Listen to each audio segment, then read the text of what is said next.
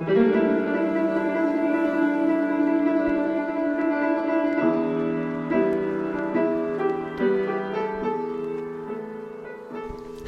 so I'm going to welcome our guests to the Trump Watch Sussex podcast.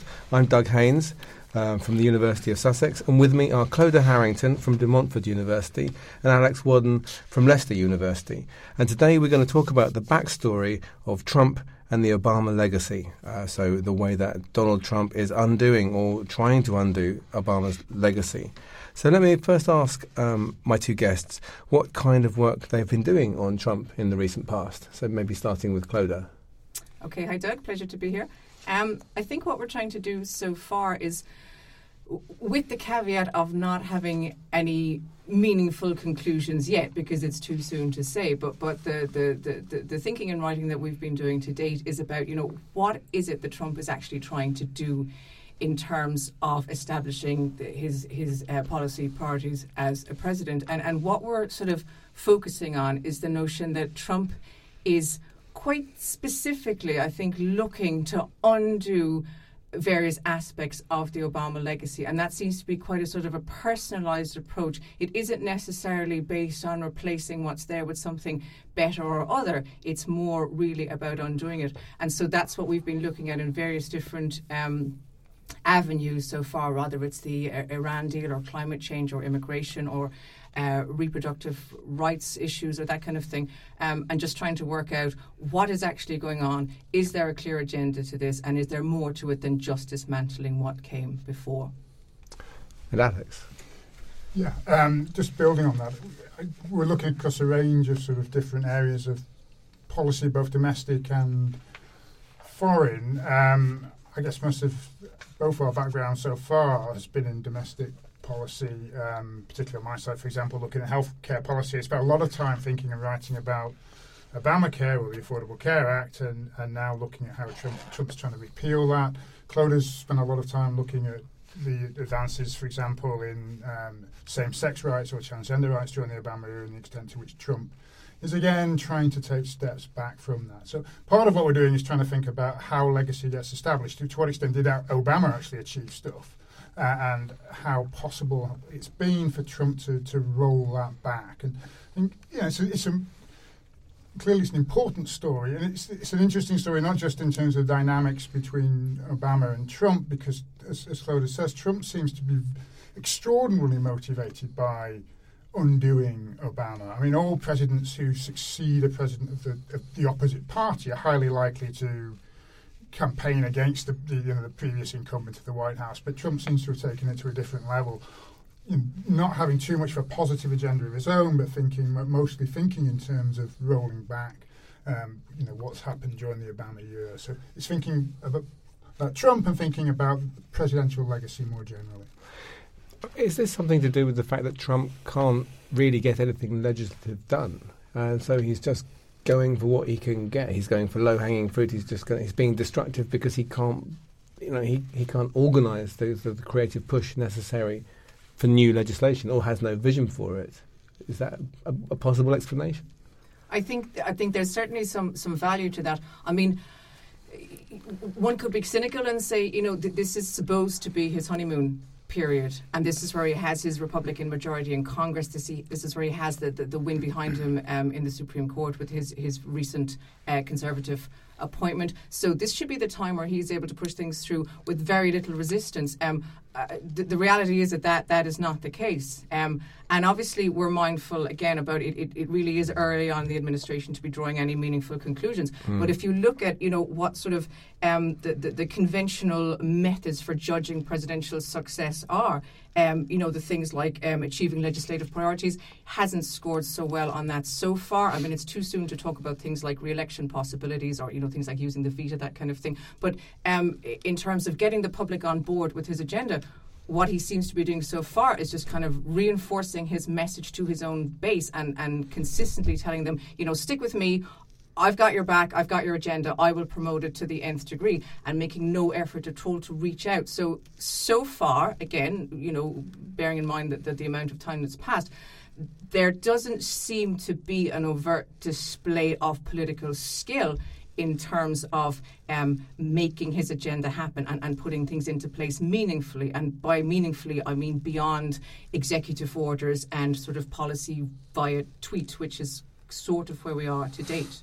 Yeah, I mean, I agree with everything Chloe's just said. I think there are two ways of thinking about this. One, just to focus on Trump specifically, but the other is to think just about the capacity of presidents to get things done. I mean, Obama found himself increasingly frustrated. So Trump's not the first one to find it difficult to get legislation through Congress. Obama resorts, Republicans perhaps had some justification in accusing Obama of stretching the use of executive actions and the administrative presidency to the limits. It's always difficult to get things done. I think what makes Trump, what's fascinating about Trump in this context is he doesn't really have any idea of what he wants to get done. He doesn't really have any policy chops. I think, say for example, during the recent debate over healthcare reform, Trump would say he was ready to sign something. It didn't really matter what. He had no interest in the detail of policy in that context. So equally, to be fair on Trump, I think he had a legitimate complaint that Republican members of Congress, having said for 7 years that they wanted to repeal and replace Obamacare, didn't actually have a plan for how they were going to go about doing that. So it's difficult for any president to get stuff done, and two, it's even more difficult when you actually don't have a grasp of the details. So you can't offer any real leadership on these different policy domains. I mean, the big issue coming up with Congress now is tax reform, and if they fail to get that done, then it's going to have been a pretty dismal year in legislative terms with no major legislation passed in the first year. The jury's out whether they will get tax reform done. They're probably more united around tax cuts than around healthcare reform, but yes, for sure. Trump likes to say lots has been done. There's lots of quotes you can find from him where it says nobody's done as much as me, perhaps except for Roosevelt had a depression. But actually, in substantive terms, not a lot has been done. Well, thinking about legacy, many presidential scholars offer a framework with which to consider individual presidents, and there is a kind of a way, there's a continuity, there's a way that we can think about them in a line or against each other. But considering how out of the box Trump and his presidency is there a way to fit him into a frame, or is he just entirely anomalous in the ways that you've been describing? Thinking about his achievements and his way of being as a president to date, I would say perhaps anomalous is the word to go with. I mean, he gave a talk in Ohio in July of this year, and he said to the audience, he said, I'm the most presidential president there's ever been, with the exception of Abraham Lincoln. So he was gracious enough to acknowledge that Lincoln was, the most presidential president. And I thought what was interesting is that there isn't actually any measure of how presidential a president is. There are loads of measures of greatness, and this is, I suppose, where Alex and I are trying to frame our work in terms presidentiality is a difficult it's a new quality. Concept, and maybe we've just been missing a trick all along, because I mean there are many scholarly rankings of presidential achievement and accomplishment and all of that, and obviously as we said earlier, it's too soon to judge him on a lot of things, and that's absolutely important to remember. But like one of the rankings that I particularly like is the 6 criteria that Fred Greenstein uses, because his are a bit more esoteric. They're things like vision and emotional intelligence and communication skills, and they're the sort of things that you could measure almost on a case-by-case basis. You don't necessarily have to have the 8 years of kind of retrospection to make some calls on that. And I think, again, thinking about Trump, just to maybe take one or two examples from that, the vision, it's there, but it's thin. And also, I think, in the way, Ronald Reagan came in with an epic vision of what to do for the country. And I don't know that he was a details man, but he convinced everyone that he had a plan. And that was very reassuring, at the time, and Make America Great and all the rest of it. And so you can see Trump is kind of trying to channel that to an extent with his Make America Great Again. And even some of the rhetoric he uses is quite Reagan-esque, because he knows, everybody loves Reagan, or every Republican loves Reagan and has sort of nostalgic, happy memories of him. So the vision is there at a glance, but the minute I think you push past and try and find some substance, you're back to the vision being Make America Great Again, which is fairly generic, and I will undo what my predecessor has done, with no detail on how the replacement will actually roll out. So I don't know that he scores very well on vision. And the other very interesting Greenstein criteria, I think, is to do with emotional intelligence. And, that is something that has become much more understood, I suppose, maybe in the past couple of decades. The fact that it even has a term to explain it that didn't exist before. I think the term is maybe 20 years old or something. But I think Trump has not yet displayed the capacity for emotional intelligence. He's thin-skinned. He's very quick to retaliate. He sort of has an us and them, in, out, winners, losers, you're with us, against us kind of approach. And that's not very constructive, I don't think, when you're supposed to be reaching out to all sorts of people who aren't necessarily going to line up with how you are. So he doesn't score high on emotional intelligence, and I think that is like a major concern on lots of levels. Okay. And that's kind of emotional maturity that you're talking about, in a way, isn't it? Intelligence and maturity. He doesn't seem to have that, even though he's very old. No, not particularly. I mean, he hasn't demonstrated in his presidential role to date, I think would be a fair way to put it. And maybe it is that he will grow on the job. Bush 43 grew on the job very much, as a recent example. But Trump is 70 years old or thereabouts. So one would imagine he's not going to radically transform in the way a younger man might. Yeah. Okay. Yeah, he's 71. I mean, people can change, but he seems unlikely to. I think, the point about his emotional intelligence, you can really see it in his thin-skinnedness, I think, in terms of the way he reacts to any criticism. He lashes back. So the recent example, very powerful one, I think, is the mayor of San Juan, who offered some criticisms of him and demanded help. And yes, she was critical of the FEMA, the Federal Emergency Management Agency, in their response. But as the president should be above that, you think, particularly at a time of crisis when lots of people are in real dire straits, and yet his instinct is to lash back. And interestingly, I think one of the things I found about that episode rather distressing was the way in which, I've forgotten his name now, but the chief of FEMA also lashed. He had actually been praised for doing a good job and being professional, particularly in Houston and in Florida, but also felt obliged clearly to lash back at the mayor of San Juan. You think, well, that's not his role. But Trump seems to demand of subordinates that they support him, even if supporting him means demeaning themselves. So I think this thin-skinnedness is really problematic, and emotional intelligence is completely lacking. And that, I think, is something which it's very difficult to, if we think about presidencies, it's very difficult to think about how we factor that in terms of, presidents.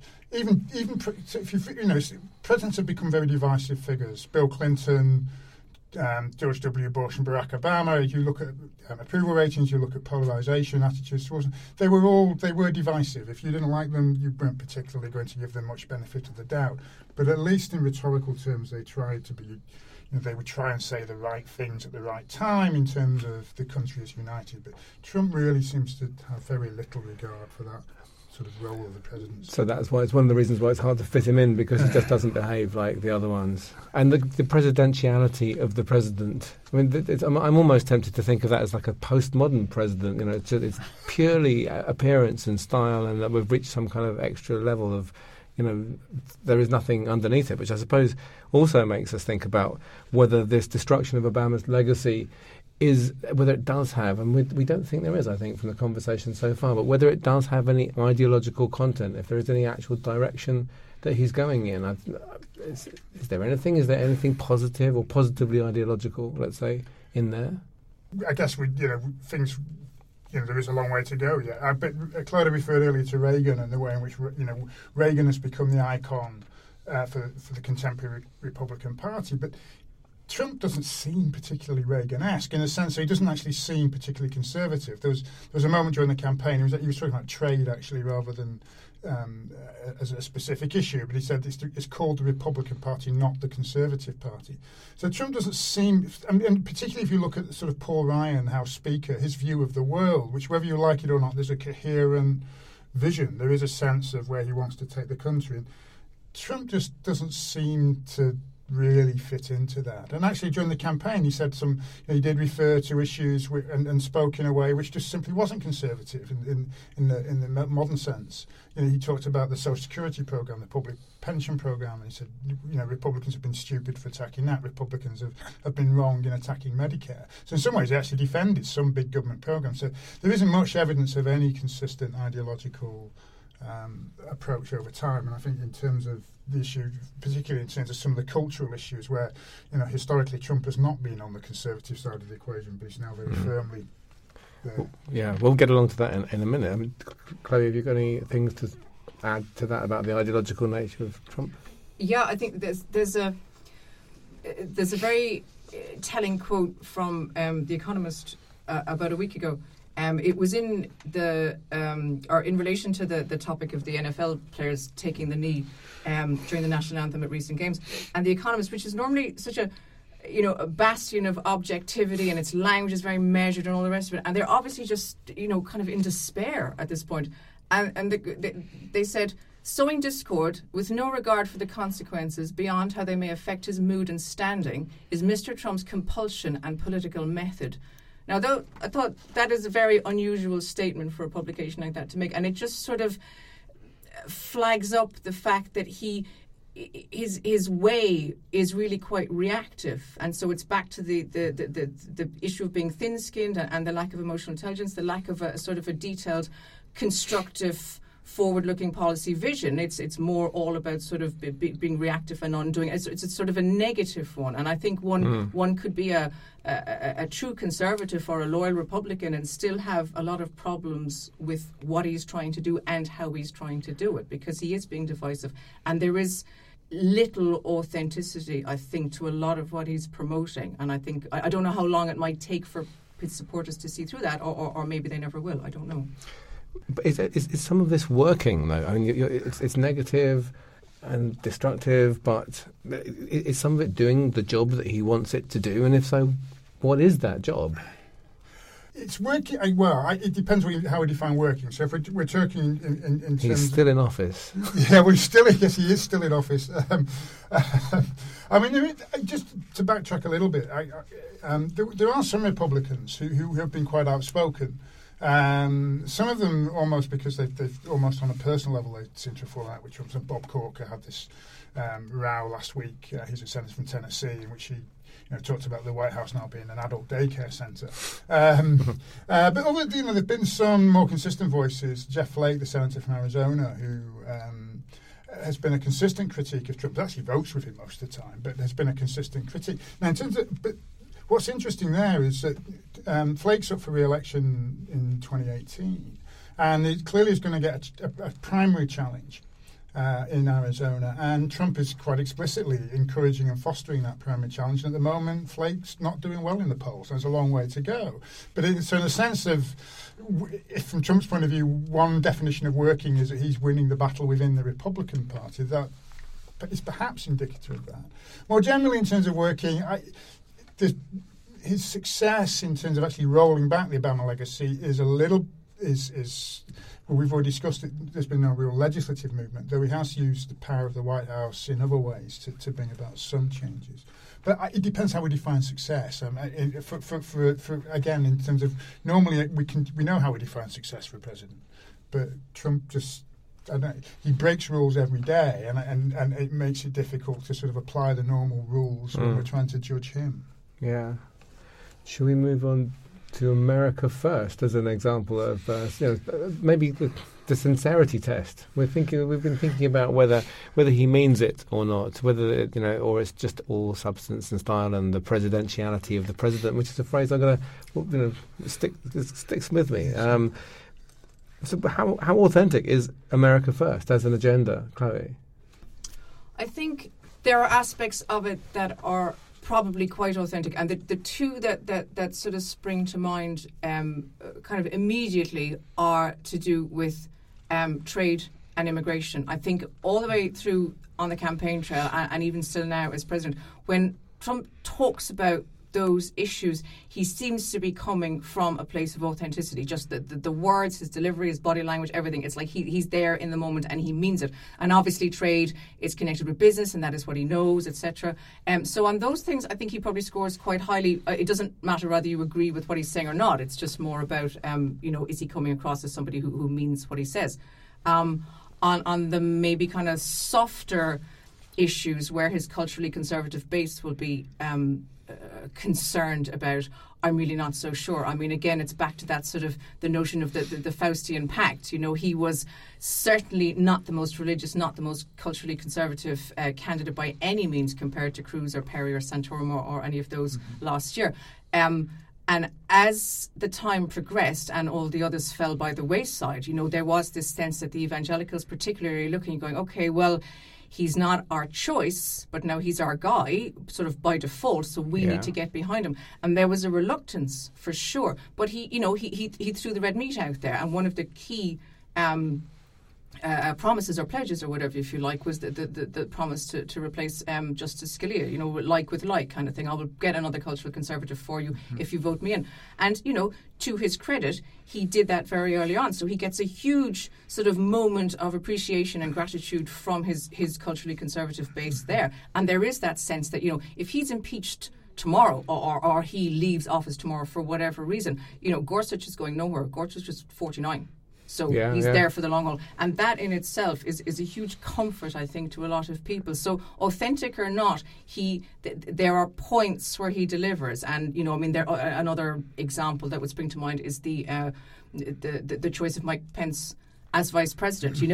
There was a touch of the McCain-Palin 2008 double act in that sense, in terms of, I am not authentically religious as your presidential candidate, but hey, but Mike is. How about this governor of Indiana? Look at his cultural, culture wars record. It's pretty staggering, and that's a good thing or a bad thing depending on where you're coming from. So his lack of authenticity has in some ways been compensated for by putting his money where his mouth is, if you like. Yeah, thank you. Yeah, and I think the America First, just as a slogan, he does believe in, and it's, from a non-American perspective, it's a disturbing slogan, I think. I think if anybody went around saying Britain First, you'd raise a very quizzical eyebrow about where they were coming from in that context. I don't think he particularly thinks through what it means, but yes, he's authentic about that. The Making America Great Again is one of those slogans which it's an interesting. There were different responses to that from some liberals during the campaign. So the Hillary Clinton response was America's great, still is great, and continues to be great, and we're all great. But for others in the, particularly African Americans, would sort of say, well, when exactly are you talking about this greatness? Is this greatness the 1950s when we still had segregation, which is clearly what Trump sort of meant in terms of. I'm not saying that segregation was great, but in terms of this idea of the great manufacturing, the US as being the manufacturing capital. So language, I guess, people who are used to trying to understand and think language is important and words are important. Again, Trump's is quite flummoxing because his language changes day to day. But America First is actually Making America Great Again. They're two consistent pieces of rhetoric which he uses. So I think maybe we can try and parse those a little bit.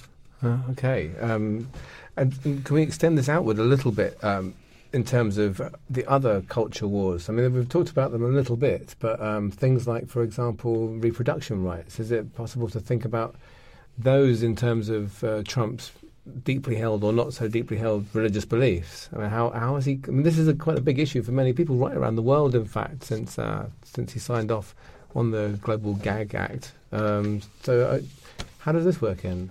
Yeah, I think again the question of authenticity comes to the fore. I mean, if you look back on the kind of the public quotes from Trump, the businessman, on let's say things to do with reproductive rights, abortion, that sort of stuff, he never presented as somebody with strong views at all.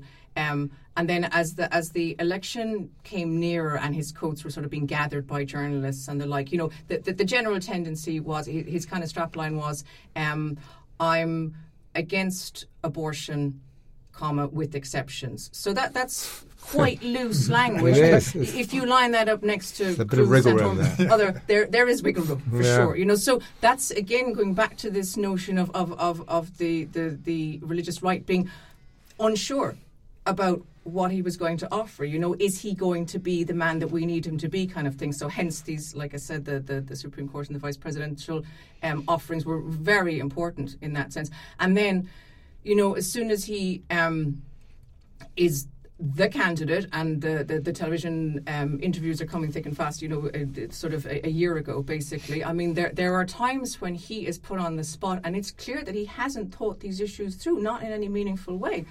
I mean, there's a great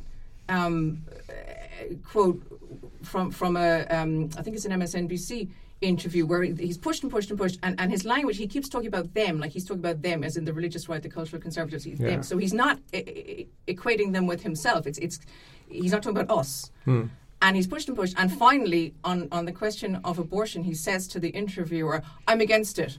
I want to ban it. They should be punished. Did he decide it just there and then, do you think? So it's like he is thinking on the spot. And even the way, I mean, there's a video of that interview, and he's looking up to the right, which is kind of the imagination side of your brain. And it's like, okay, this is really thinking on the hoof.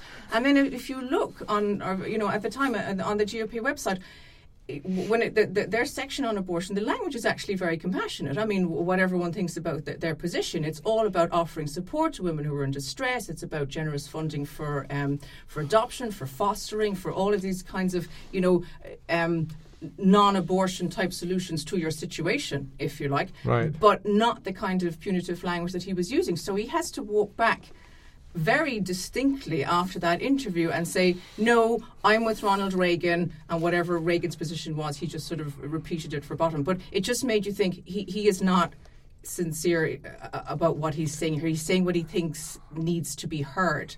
And I suppose then that does not make him a real culture warrior, but it makes him a spokesman, maybe a culture warrior spokesman. And as time has gone on, he's gotten more and more comfortable in that role, and I think that's what people are sort of holding on to now, going, okay, well he'll do. He might not be able to quote the Bible at length, but you know, he'll talk the talk, and that's good enough. Yeah. Well, he's the president after all, so that's a very powerful figure to have as an advocate. Yeah. Yeah, I mean, I've not got much to add to Clodagh's point. I mean, oddly, going slightly off track. I've, in some ways, Trump clearly, I think it was the MSNBC, Chris Matthews, I think, was interviewing him, and he made this point about women, you know, the women who have abortions should be punished for doing so. And that's not the sort of Republican playbook, though you might, in some ways, it's more intellectually consistent, actually, than the Republican playbook. So Trump just didn't know the playbook well enough. I mean, just going back to the point we've already mentioned, but here Gorsuch is the litmus test, and the appointment of Gorsuch for some conservatives just makes everything else, everything that they may not really like about Trump, the appointment of Gorsuch, who is very clearly going to be a very strong conservative voice across not just cultural issues but across all issues. That makes all of this worthwhile. Okay, well, thank you very much, both of you. I think what we've established is that there is a sense of continuity in certain ways, and through appointments and through taking on the role of being the spokesman for certain kinds of groups, although it's very difficult to actually put President Trump, Donald Trump himself, into he doesn't fit the mold of a president very much. He's just kind of inventing that role as we go on right at the moment. Is that the kind of conclusion that we could come to from our conversation? Yeah, absolutely. He's inventing. Maybe that's. Yeah, he's inventing too strong. Yes. He's extemporizing. Yes, extemporizing is a better word for it. And I think he's extemporizing it across all aspects. So, you know, I would love that. I mean, not mean love, but in the sense of, you know, from the point of view of somebody who's trying to examine this president, if there was something we could put our finger and say that's Trumpism, but I'm not sure that we're anywhere near that yet. And this is. But I guess it's every day there's something to keep you occupied. That's true. Clodagh? Yeah, I suppose there's just one observation to do with, you know, how his leadership style has been described by, you know, business executives who have worked with him, and they said he has a command and control way of doing things. And I wonder, will that soften over time in terms of, he's used to being the CEO. He says a thing, it gets done, that's the end of that. That's obviously not working now, and he's finding out how difficult being president and running the country and getting stuff done actually is. So maybe over time there might be a softening when he realises that, his plan A is not working out very well. So maybe has he got the sort of the capacity to go to plan B and think a bit differently about how we can use his power? Because obviously he's going to have his mind on the history books, isn't he? Nobody wants to go down as a failure. And even a one-term president is sort of considered a failure. So maybe he will be savvy and canny and think again about how the next couple of years can play out, because, 2018 is looming, as is 2020. Clodagh Harrington, Alex Wadden, thank you very much.